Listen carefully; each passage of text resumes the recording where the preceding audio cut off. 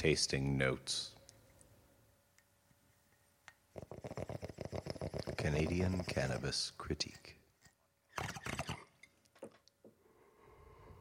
Disclaimer: no bongs were used in the recording of this podcast.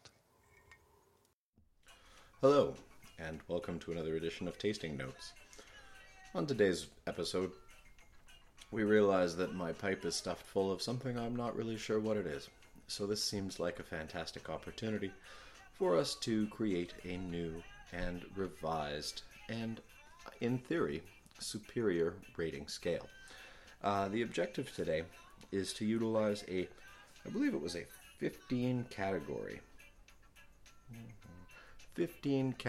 rating scale. Each of these ratings will be out of 5. So we are looking at 15 times 5 for a total of, I reckon that's 75 points. There may be some question around why we've chosen a 15 category rating system. Now, this has largely to do with the fact that I have a 15-line abacus, and I will be using this abacus to keep track of my scores as I partake and rate the products. Without said abacus, it may be somewhat challenging, as you would have witnessed in some of my previous episodes, to in fact keep track of what the hell I'm doing. So, we're going to review our 15 categories now. As I mentioned, I have to clear out my previous device so that I can, in fact, do one of these reviews. So this will not be doing one of the reviews. We will just be reviewing the categories. There may be some conversation around the category choices. However, this is sort of what I would think too in terms of would I want to purchase this product. This is sort of the overall look at what I think, in my personal opinion, are some good ground rules, or rather categories with which to rate your products. So, let's get started. Our first category, not inappropriately, the first look of the product. So, first impression. When you open up the tin or the tub or the bag or the whatever the hell it came in, what do you think? What is the purpose of this? Is it going to suit the purpose, or is it something that you just look at and go, "Oh, I bought parsley, crap." So yeah, that's sort of the first scale. This is an entirely subjective scale, and that really my first impressions of a product could vary somewhat from someone else's. However, I think as a seasoned partaker, I have a reasonably good first look sense. Following this, we're going to keep with the senses and look at number 2, which is, of course, smell. So right up there in the tub, what the heck does this smell like? Is this a tasty product? Do we smell this and go, ooh, or do we smell this and go, oh, God? Both have happened. Let's see what it does. Number 3 is, of course, going to be the obtuse view. So just take a bud out. How does it look on initial glance? Does it look like a good bud? We'll assess just a little bit of the general trim. How's it done? But we'll save the stemminess category and the actual cut for later. So this is just an obtuse view. Is this an attractive bud? We'll then take a 30-time magnification of the product and have another look-see. The purpose of this will be to get a better sense of what the trichome structure looks like. This will, of course, be category 4, the acute view. So following the obtuse view, we will then zoom in and take the acute view, hopefully for another rating. Sometimes looks are deceiving, and we see very different things when zoomed in.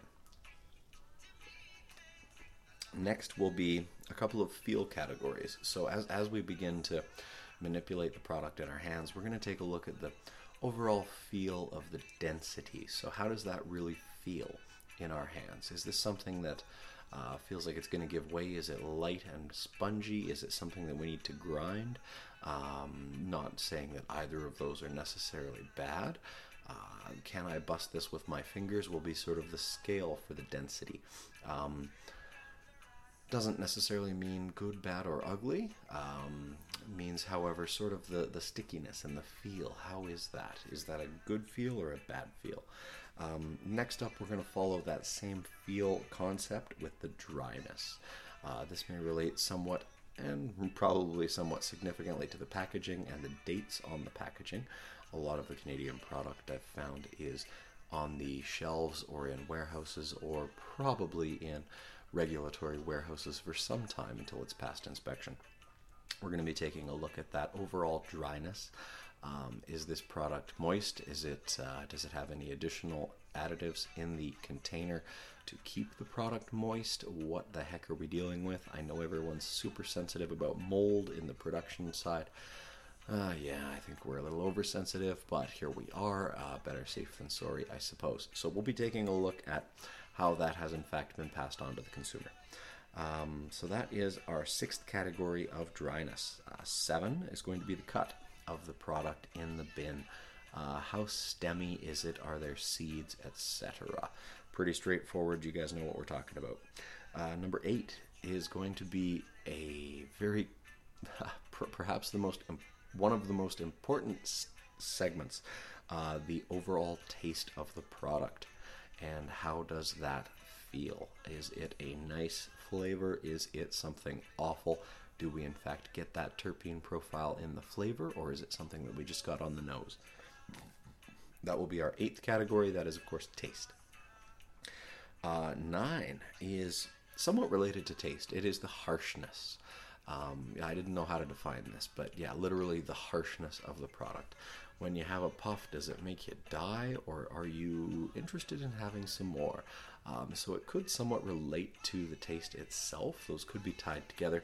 However, this could be another independent item that is not necessarily related to the taste, could be potentially related to the dryness. Yeah. Number 10 category is longevity. So we're going to take a look at how long that bowl lasts. Is that a good bowl? Again, this could be related largely to the dryness, or the density of the product, or the stickiness, or any of that stuff. However, that is going to be what we're looking for. That's going to be what we're looking for. That longevity. Does it last 1 puff or 12? Following that, we're going to take a look at the ash in the bowl. Is it a nice white, clear, puffy, well, not really cloudy, cottony, I don't know. Fluffy is the word I'm going to go with. Is it a nice fluffy white ash, or is it a dark, tarry mess that you have to scrape out for hours? Both are possible with a lot of these products. Again, sometimes it relates to resin content and actually that what's on them in terms of the terpenes and all that and the trichomes. However, it can also be indicative of quality of products. We're going to take a look at that. After effects. After we've done some of that stuff, we should probably be able to assess some after effects. Is this a good high? That is the simplicity of it. We're not going to really specify that significantly between the indicas or the sativas. We're just going to look at, is this a good high? For what it is. I myself have typically preferred hybrids in that they sort of give you a little of everything. That being said, there's certainly a time and place where indica or sativa dominant strains are preferred. Just, depends on your fancy and your flavor and what the heck's going on that night. So we'll look at a little bit at what it might be good for in an upcoming section called versatility, and sort of what the heck it is, right? Like, is it a good overall product? Anyway, before I get there, while we're waiting for our After Effects assessment, we will of course be wandering around, and then we will return to our recording area.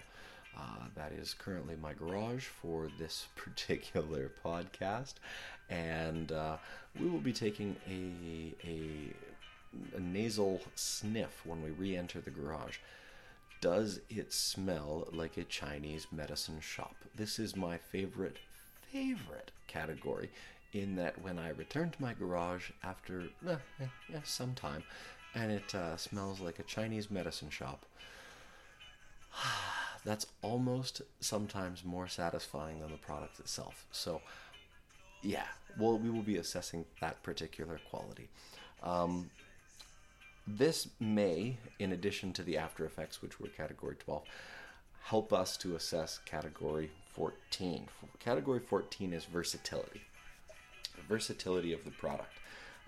In this particular case, we will take into account a little bit of the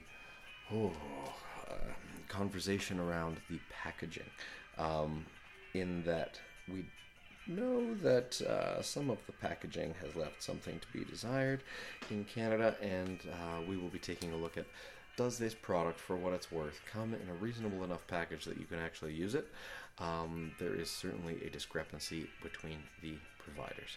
So we'll take a look at that bit.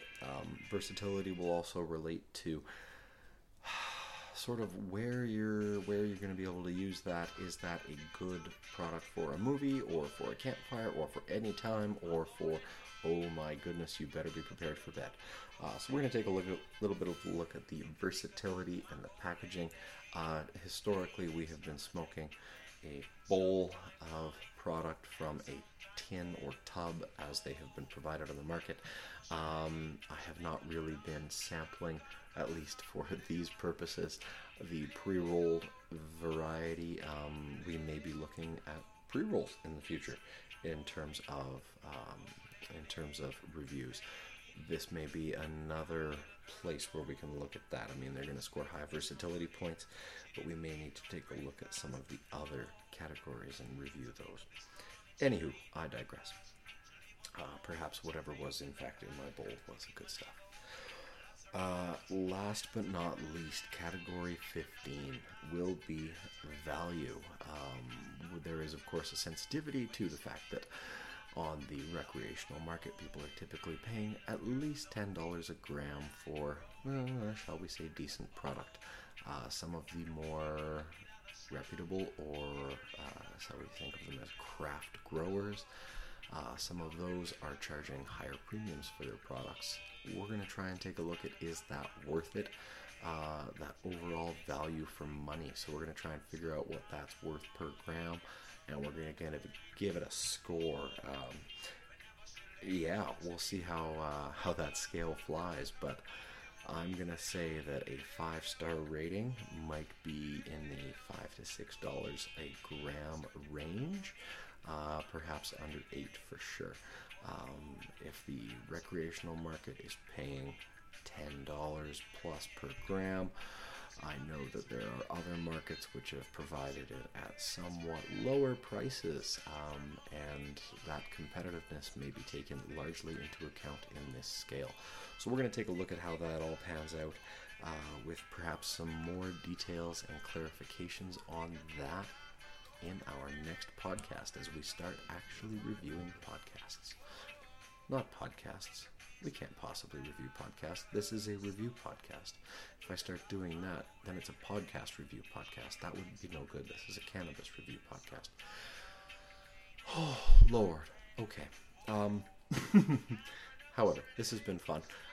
Thank you for dealing with me while I have gone over these 15 categories. Once again, first look, smell, obtuse, then acute view, the feel in terms of density and stickiness, and then the dryness. We're going to take a look at the stemminess, the seediness, the taste of the product. Is it harsh? How long does that bowl last? What color is that ash? Is that a good ash or not? How does that treat you in terms of after effects? Does my garage smell like a Chinese medicine shop? The versatility in the packaging of the product. And lastly, value.